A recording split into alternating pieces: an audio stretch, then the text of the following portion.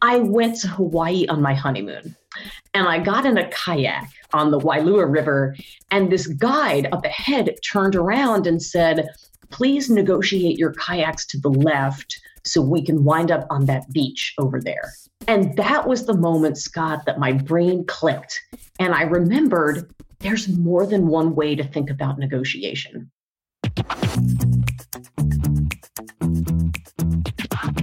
This is the Happen to Your Career podcast with Scott Anthony Barlow.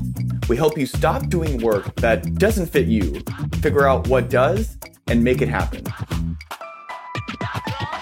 We help you define the work that is unapologetically you and then go get it.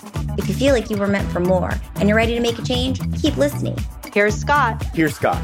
Here's Scott.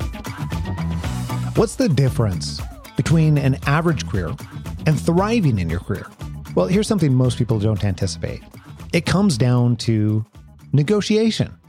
This is such a big part of creating a life and a career that you actually want. But it's not something many people consider themselves comfortable doing. How do you ask for more money? How do you ask for time off? And how do you develop the skills to make whatever it is that you want, whatever it is that you need, great for you? And how do you do all that without offending the person you're asking or avoid sounding greedy? How do you prepare yourself to have those conversations without feeling so nervous that it incapacitates you? It turns out it's not easy. And then the first time I went into a New York City courtroom and I sat down with two people and helped them work something out, it was like I heard a voice, like Morgan Freeman's voice coming down from the heavens saying, this is it, Alex. You have found the thing that you should do for the rest of your life. That's Alexandra Carter. Alex is a clinical professor of law at Columbia University and also the author of Ask for More, 10 Questions to Negotiate Anything. She's a world-renowned negotiation trainer who has helped thousands of people make deals, resolve conflict, and step confidently into their future. Alex's philosophy is that negotiation isn't based on transactions. Instead, she believes negotiation is relationship-centric. And I do too. I very much believe the same thing. She looks at every negotiation as an opportunity to steer relationships, which makes all aspects of these conversations so much easier to approach. If you're subscribed to this podcast, you've listened to more than a few episodes, or you've read that HTYC book, then you already know we talk about negotiation a lot. And that's because getting comfortable with negotiation, developing your skills, or learning how you can best approach negotiation is pivotal when it comes to building the career and life you really want. Listen closely to my conversation with Alex. I think it's really going to change your thinking on negotiation. Specifically, listen for how she discusses identifying what brings you joy, using the negotiation skills we talk about to cultivate relationships, and then combining these together to build a bridge to a role that fits you. All right, here's Alex going back to where her love of communication first began. I would say I was always a communicator. You know, it's interesting, as a kid, I was really socially shy, but I found that when I had something to say, I really wanted to say it. So if I was active in political work or there was a cause I was working for, that would help me overcome that shyness and get to know people. So gradually, I think I got more comfortable speaking in public, really flourishing as a communicator during college. Then I went to law school. I still, Scott, had no idea what I wanted to do with my life. And I'd done fine. I was at Columbia Law School. I had gotten in. I was doing relatively well in my classes. But it wasn't until my last year there that a friend of mine, this is how these major career moments happen. A friend of mine pulls me aside and says, hey, Alex, I just took this class. It's called mediation. It involves a lot of talking. I think you'd be great at it. And so I signed up based on that for this course. And this is where I learned that mediation is a process where a third person basically helps people negotiate better, helps them get out of conflict, or helps them make a deal. And when I tell you, Scott, I got trained, and then the first time I went into a New York City courtroom and I sat down with two people and helped them work something out, it was like I heard a voice, like Morgan Freeman's voice coming down from the heavens saying, "This is it, Alex. You have found the thing that you should do for the rest of your life." Oh. I know, it really was that moment, except you can't graduate from law school and become a mediation professor. You have to get experience. So I went out, I worked as a lawyer for a period of time, but I never forgot. And I worked steadily in my off hours to find ways to build my expertise until the moment that Columbia hired me back to teach the course that I took as a student. I am one of those unicorns who wakes up every day and thinks, I truly am doing what I was meant to do on this earth. That is amazing. And as you might imagine, I love that for many different reasons. What took place? I'm super curious. What took place in there to get to the point where Columbia hired you back to teach that course? There must be something in there. I'm guessing it wasn't just took the course and then X number of years later, they pick up the phone and they're like, Alex, hey, come on over.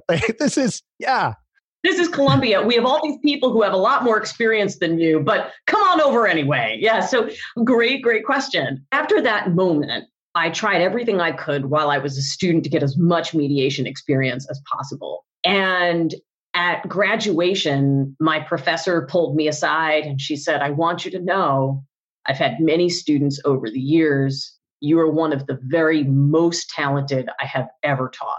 She kind of spoke that into being for me. She saw excellence and she recognized it in me. And it caused me to pursue this as a potential career path in the future. And so, Scott, I went on to work at a law firm where I was putting in 80-hour weeks. I mean, I didn't have a lot of spare time. But in one moment after I delivered on a project early, I went into my boss and I said, hi, I finished this early. And here's the form I'd like you to sign saying that you're going to give me one morning every month to mediate in the local court. And so I had just delivered on time. I put the paper on her desk. She looked at me for a second and she signed the paper. So I used a moment of leverage to say, I really want to do this pro bono work, this charity work, where I'm going to mediate cases for people who can't afford lawyers. I'm going to do this every month. And I started to build my experience back. I kept in touch with my professor and I tried to make relationships, Scott. Every stage of my life, what has helped me get from one thing to the next has been relationships. And so keeping in touch with people at Columbia and asking people for advice on how to transition to a professor role is really part of what helped me get there. I so appreciate you sharing that because I have found that the unicorn type positions are absolutely available and they don't ever happen purely by accident. They don't. I think it's a two-part formula, if I could share that. Please. One is relationships. So the first is relationships. And the second is, I give this advice to students all the time. They say, how do I find the thing that's going to make me feel like you do every day at work? And I tell them to look at the moments over the past month or for the next month where they feel the most joy, the most flow, or that their gifts and talents are being put to the highest purpose, and then write down what they're doing at the time. I think sometimes, Scott, people get caught up in the labels. They're like, should I be a litigator or an intellectual property lawyer? Should I be a consultant or should I be a business executive? And instead, I encourage people to focus on the verbs. Focus on what it is you are doing when you are getting the most joy. And for me, the times that I felt the most joy was when I was mediating, when I was helping people using my communication skills to work things out for themselves, and also when I was teaching. I had the chance to teach a couple of sections of a class while I was a student at Columbia Law School. And it was just the most incredible feeling of joy I had outside of the classroom. And so when you take teaching and mediating and you put them together, I'm a mediation professor and it all makes sense. It does all make sense. I think there's one other element there too, to stack on top of your two-part formula that we're creating here. You, in your book, and Ask for More, you introduce this concept of steering. And I think that not only does this concept of steering apply to this situation where you're perpetually steering your way back into the type of role or type of opportunity that works for you, but also as it relates to many different things. So first of all, can you share the metaphor and analogy that I know that you teach about as it relates to steering in kayaks? Yeah, absolutely. So it's interesting because I just said, I think my 2-part formula for finding your career happiness is relationships and sort of thinking of the verbs, right? Thinking of what you love to do. Yeah. And in fact, the way I teach negotiation is that it's steering relationships. So I used to think, Scott, back when I was a young professional, I was told the same thing everybody else was told, that negotiation is like a back and forth with 2 people or more over money. And it's something you do right before you get to an agreement. That's negotiation. So if you need to buy a car, God forbid, or you are signing up a client or you're trying to get more money at work, that's what you do. And then I went to Hawaii on my honeymoon. And I got in a kayak on the Wailua River, and this guide up ahead turned around and said, please negotiate your kayaks to the left so we can wind up on that beach over there. And that was the moment, Scott, that my brain clicked. And I remembered there's more than one way to think about negotiation. When I am negotiating a kayak toward a gorgeous beach, and don't we all wish we were doing that at this moment, what am I doing? I'm steering. And I realized then that every conversation I had with somebody, it's not just the money conversations. It's not just the once a year transactional conversations. Every conversation I have is an opportunity to steer that relationship. And when I thought about negotiation that way, not only did it make me really dread it less, because it seemed so much less about just money and so much more about people, but it also piloted me forward. I realized, for example, that if I'm steering relationships, what's the most important relationship of my life? It's the one I have with myself. Whether it's walking into a potential deal or whether it's thinking about your career and where you're going, that's a negotiation, and it starts at home with you. Love it for so many different reasons. And not just the visual image of kayaking in Hawaii. However, I find that first of all, I had never thought about it that way until I read that line and then marked it in your book. I like to mark stuff up. And for those who can't see, I have her book labeled with sticky notes left and right. And they are also color coded. They are also color coded. Yes. To your point. That said, though, I think that that's a much more useful way to think about it, because some of the existing definitions, and I want to say that this was also mentioned someplace in the book too, some of the existing definitions that are out there in how we think of negotiation just are not that useful to most people. They look nice on Webster.com or Merriam.com, but they're just not that functional or useful. So tell me a little bit about why you believe that this is a much more useful definition or way to think about it. How does this help in reality? Let me give you a good example, right? So let's take somebody who's looking for a job, for example, right? Something that might be highly relevant to your listenership. If you're thinking about the old definition of negotiation, which is you're going back and forth over money, then you're not negotiating until the moment you get the job offer. That's really too late to be steering your relationship with that person.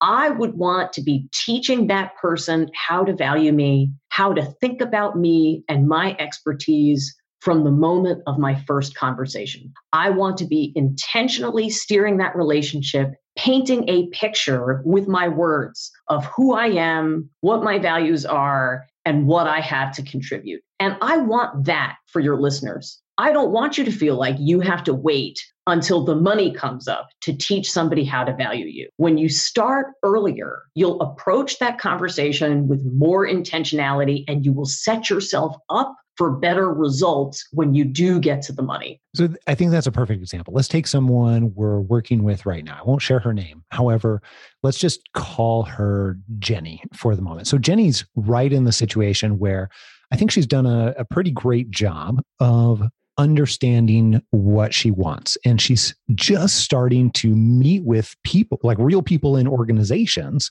where she's getting to have interactions. And pretty likely, eventually, those will lead to the actual formal offer and what most people think about when negotiation begins. But to your point, it doesn't actually begin there. Whether you want it to or not, it begins far, far before that, especially if you're looking at it with the steering metaphor. So let's use Jenny for just a moment here. And let's say, okay, what are some of the real world pieces for how we can steer that conversation? First of all, if you've been working with Jenny already, then I feel confident that she's tackled the first part of the negotiation, the big part, which is steering yourself. So if I'm in Jenny's shoes, I'm thinking about asking myself some really good questions. Because Scott, one piece that we haven't filled in for your listeners yet is people often wonder, well, what's the best way to steer these conversations, Alex? Are you talking about me making the most arguments? And I'm not. The people who negotiate the best, the people who steer most effectively, are the people who ask the right questions. And it starts by asking yourself the right questions so that you arrive to those interviews. You picked out the right interviews from a place of clarity and confidence. So if I were Jenny, I would be sitting down to ask myself, okay, first of all, what's the problem I want to solve? What is it that I am looking to accomplish with this job search? And I'd be thinking about this holistically, not just in terms of a salary, not just in terms of the next move, but in terms of a larger path. Where does this fit in? So, and then I would be thinking about my needs, what I call the tangibles and the intangibles. The tangibles, Scott, right, are the obvious. I need this amount in salary. I'd like this title. Tangibles are the things that we can see, touch, or count, that type of thing. Intangibles are often ignored, but they are the values that give our lives meaning. So I'd be asking Jenny, if I were working with her, so in addition to the salary, like, what are the things that you need? What are the values? And if Jenny said to me, I need a sense of mission in my work, I need to be at a place where I can always be a learner, I would be writing all of those things down. And then I would ask her, okay, Jenny, so what does being connected to the mission look like for you? And we'd try as much as we could to make those concrete so that by the time then that Jenny is arriving at the moment where she's surveying the market and figuring out who to meet with, she's doing that from a rock solid place of knowing herself and what she's out to accomplish at this point in life. I'll pause there to take any questions or comments, because otherwise I'm just going to roll right into what I think she would do in those meetings. In doing this type of process with a few thousand folks, I think that if we just roll right into the next piece, then it's easy to underrate what you have just talked about. And I heard you say it's the most important, but it really is the most important on so many different levels, just because how are you going to be able to steer if you don't know where you're going at a really simplistic level? So I appreciate you pointing that out. So what happens next as it relates to Jenny? Yeah. So what happens next is that Jenny's going out and she's meeting with people.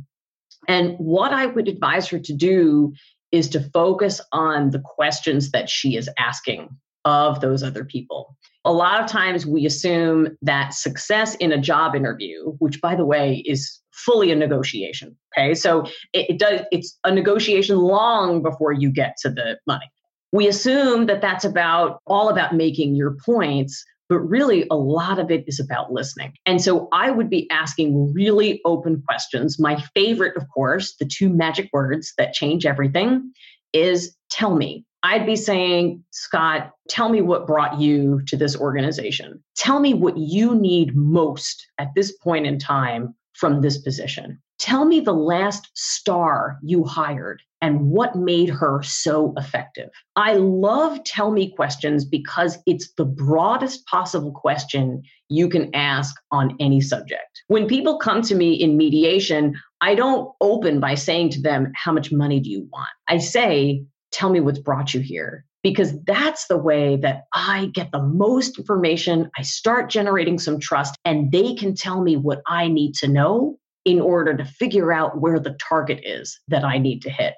I got an email, Scott, from a woman about 10 days ago. I don't know her. She wrote me an email from my website to tell me that Tell Me landed her a job in the middle of coronavirus. She said it was magic. I just went into the interview. I kept asking them to tell me about various aspects of the job.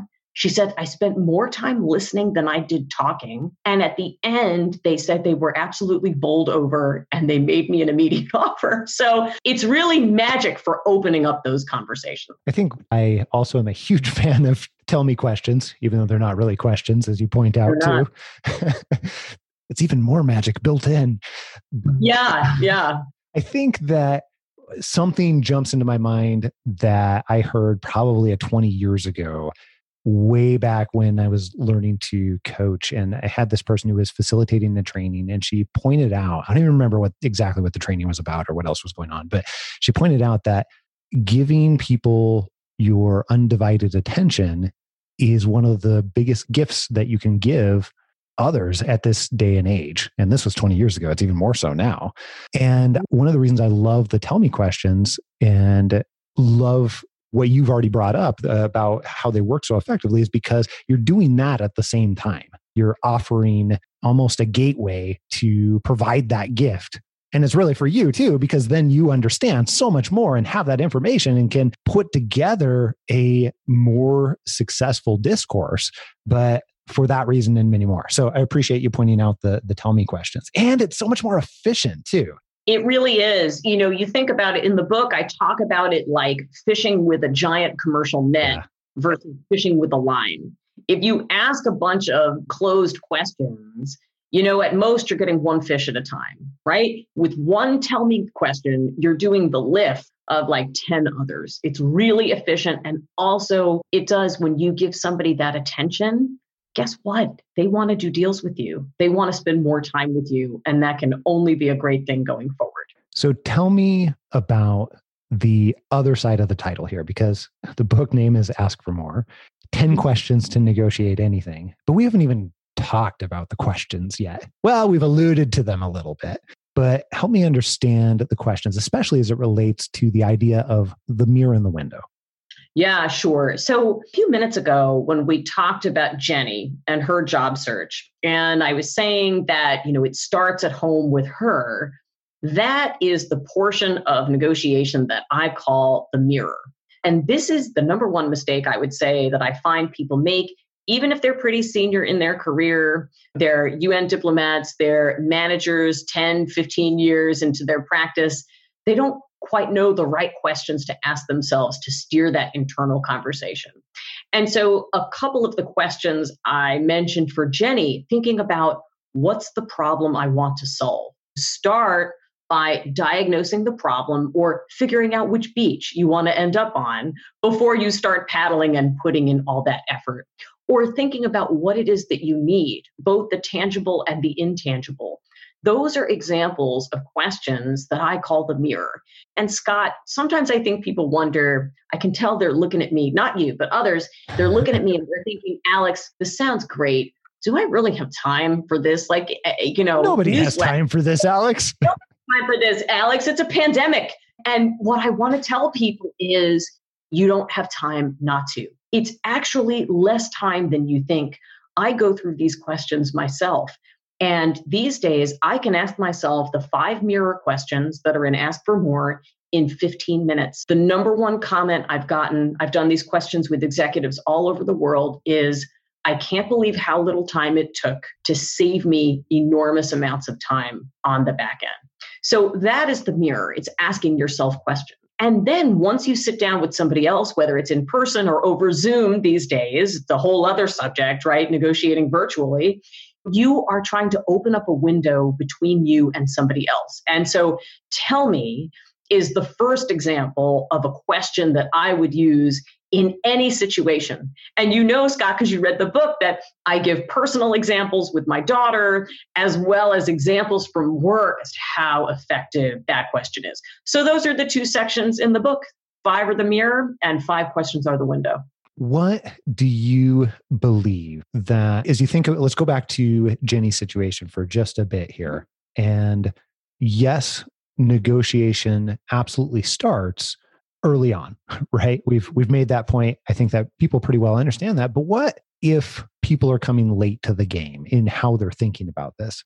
What if Jenny's situation was slightly different and Jenny has been further along in the process? Maybe she has a somewhat of an idea of what she wants, but she's getting ready to receive a job offer. How does this situation change for her? And what advice would you give if people are finding themselves in that stage? And maybe they're open to thinking about it holistically, but now they're coming a little bit late to the game. Yeah, absolutely. So first of all, it's never too late to teach someone how to value you. I've had people hear a talk of mine or hear me on a podcast after getting a job offer and saying, I think this looks great. And then they hear and they read and they think, I need to go back in and start to talk to them about the future and more that I'm going to need. Never too late. So here's what I would do. I would return, if you get the job offer, okay, so Jenny gets this offer, I would ask a lot of questions about it, right? So instead of feeling pressure in the moment to respond right there, I would take it piece by piece and say, all right, so this is the salary. Tell me more about what this represents. Here are the other components. Okay, talk to me about this and how this normally works at the company. All right. Then I would go back, I would examine it. Jenny can at that point look at, all right, what do I need? I'm going to write down what it is that I'm looking for so I can be really grounded when I go in. And then I'm going to go in and I'm going to ask for what I need. And I wonder if Jenny might be like some of your other listeners and is worried she's going to get a no.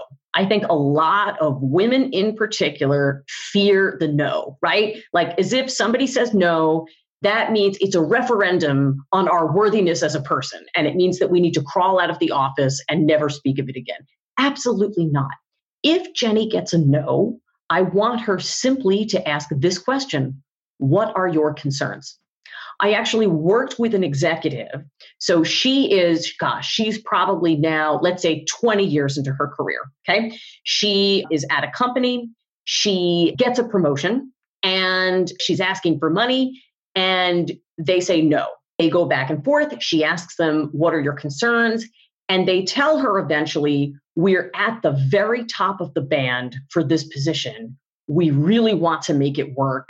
We're hoping there might be something else. So she went and said to them, what other ideas do you have to get me to the place where we can make this appropriate for my position? And they said, well, some other buckets we have might be travel money. So this executive went back to the drawing board and she looked and she realized that this new job was going to take her away from her husband for 2 weeks out of every month across the country. So she went back and said, I'd like for my husband to join me on one trip a month for the week, all expenses paid, put up with me. And they said, absolutely, you got it. Asking what people's concerns are sometimes can help you turn a no into a yes. But even if it doesn't, it tells you another way to get something else you need. I love it. Thank you so much for providing the language as well. I think that is so helpful to be able to take this from a theoretical standpoint and turn it into action too. What do you believe are some of the biggest missed opportunities, especially when we're at this type of situation that we've just mentioned with Jenny as an example, or the other situation with the executive that you were talking about? What do you think are some of those biggest missed opportunities for people? Yeah, sometimes I think people feel timing pressure that they don't need to feel. I would tell your listeners, Scott, to really use timing to your advantage. If somebody has made you an offer, they want you. And unless there are extraordinary circumstances, they're only going to want you more if you take a little bit of time to really consider your offer. And so I would urge people not to make the mistake of thinking that you need to immediately respond. Scott, I went through this when I negotiated my first salary. And believe it or not, because of the jobs I've held, I negotiated my first salary in my 30s. And I went in, I had my power suit on, I was super nervous, and they came in slightly above. what I was expecting. And I could tell that they thought I might answer on the spot, but I managed to keep my face neutral. And I said, let me run my numbers. Thank you so much. Great start to the conversation. Yep, you're making the gesture that's like, keep the game face on. And so I did that. And I'm so glad I did, because I received advice that changed my whole life. I left the office that day. I didn't know what to do. So I called a senior woman in the field. This gets to the second mistake that people sometimes make. And I said to her, so I got this great offer. Should I just take it? It's more than what I thought. And she said, I'm going to tell you what to do, Alex. You're going to go in there and you're going to ask for more. And I said, I'm going to ask for more. And she said, yes, because when you teach someone how to value you, you teach him how to value all of us. And so if you're not going to go in there and do it for yourself, I want you to do it for the woman who is coming after you. Do it for the sisterhood. And that gets to the second thing, Scott, the second mistake people make, which is that thinking asking for more is a selfish act when it is not. When you ask for more and stand in your value, you make it easier for the next woman who's coming after you. So take your time and remember that knowing your value is a community service. It really helps other people. I so appreciate that on many different levels. One, addressing the mindset that has a tendency to pop up around asking for more. And that is selfish. It is not. And I find that it's difficult to help other people in any way, any group of people at any time from a place of scarcity. It's a really difficult thing to do. But when you are able to not just ask for more, but obtain more for yourself in one way or another, that gives you a different ability to be able to share that in a variety of different ways. So I really, really appreciate you pointing that out, saying it, sharing that story too. I know we are, I feel like this conversation could go like 5 or 6 hours here and we wouldn't run out of things to talk about. However, I know that we're getting close on time here. And I wanted to just ask, what parting advice would you have for our listeners as it relates to thinking about negotiation holistically? And not we've pretty well covered a lot of things centered around job offer and leading up to job offer, but from a more holistic standpoint, which I know you're a huge fan of, what advice would you give to HGYCers out there? Absolutely. I think that negotiations, whether they are at work or at home, they operate best when we're transparent. And that means, first of all, being really transparent with yourself. I think, Scott, in this age of Instagram filters, it's so easy to want to put a filter on ourselves. And I've worked with so many people who, when I ask what they need, they write down what other people think they should need. So the first step really is to get transparent with yourself and write down things as they are, as you are. Really get to know and to value yourself. That knowledge is your seat of power in negotiation. And then when you're approaching other people, if you do it from a place of transparency, it's amazing what kind of results you get. I've coached people who were asking for a job promotion and they didn't realize that they could just go in and say, I know it's a pandemic, but I want you to know how much I love working for this company. And someday I see myself in a leadership role. And I'm here today to ask you how we can work together to get there. That kind of transparency makes people trust you. And when they trust you, they want to be in community with you. And the same transparency that I try to execute on in the office, I carry it over into my most treasured personal relationships with my husband, my daughter, and my family. And I find that when I speak plainly and I speak from the heart, those are the conversations that produce the most fruit. And so I guess that's what I'd like to leave your listeners with, that most human beings at our hearts want the same thing, which is people we can trust. And if you are somebody who gains people's trust, you are a great negotiator. That is amazing. And also a great place to leave it. I also want to point out that if you're not transparent with yourself and you're putting down other people's what they think you should be asking for, then that means you're going to get the unicorn job for someone else. That's so right. That doesn't help anybody, as it turns out. So, hey, I really appreciate you taking the time and making the time. And this has been a ton of fun. You are delightful, by the way. I'm so glad we got to have this time. And thank you for writing a great book. There's a lot of books. I've read a lot of books, but I genuinely enjoyed it. And I would recommend going and get it. If you're listening to this out there, Ask for More, 10 Questions to Negotiate Anything. Was wonderful and well worth the read, regardless of whether or not you are in a job offer negotiation or anything else right this very moment. Thank you. Well, thank you, Scott. This has been just like a conversation between friends, and I've really enjoyed it. And I look forward to staying in touch. Absolutely. Where else can people go if they're interested in either the book or you? Absolutely. So, by the way, I tell people that anytime we train together, they're now my colleagues for life. And so I insist that people stay in touch with me, tell me everything you're doing. You can find me on my website, alexcarterasks.com. And you can also find me on Instagram, on LinkedIn, and very reluctantly on Twitter.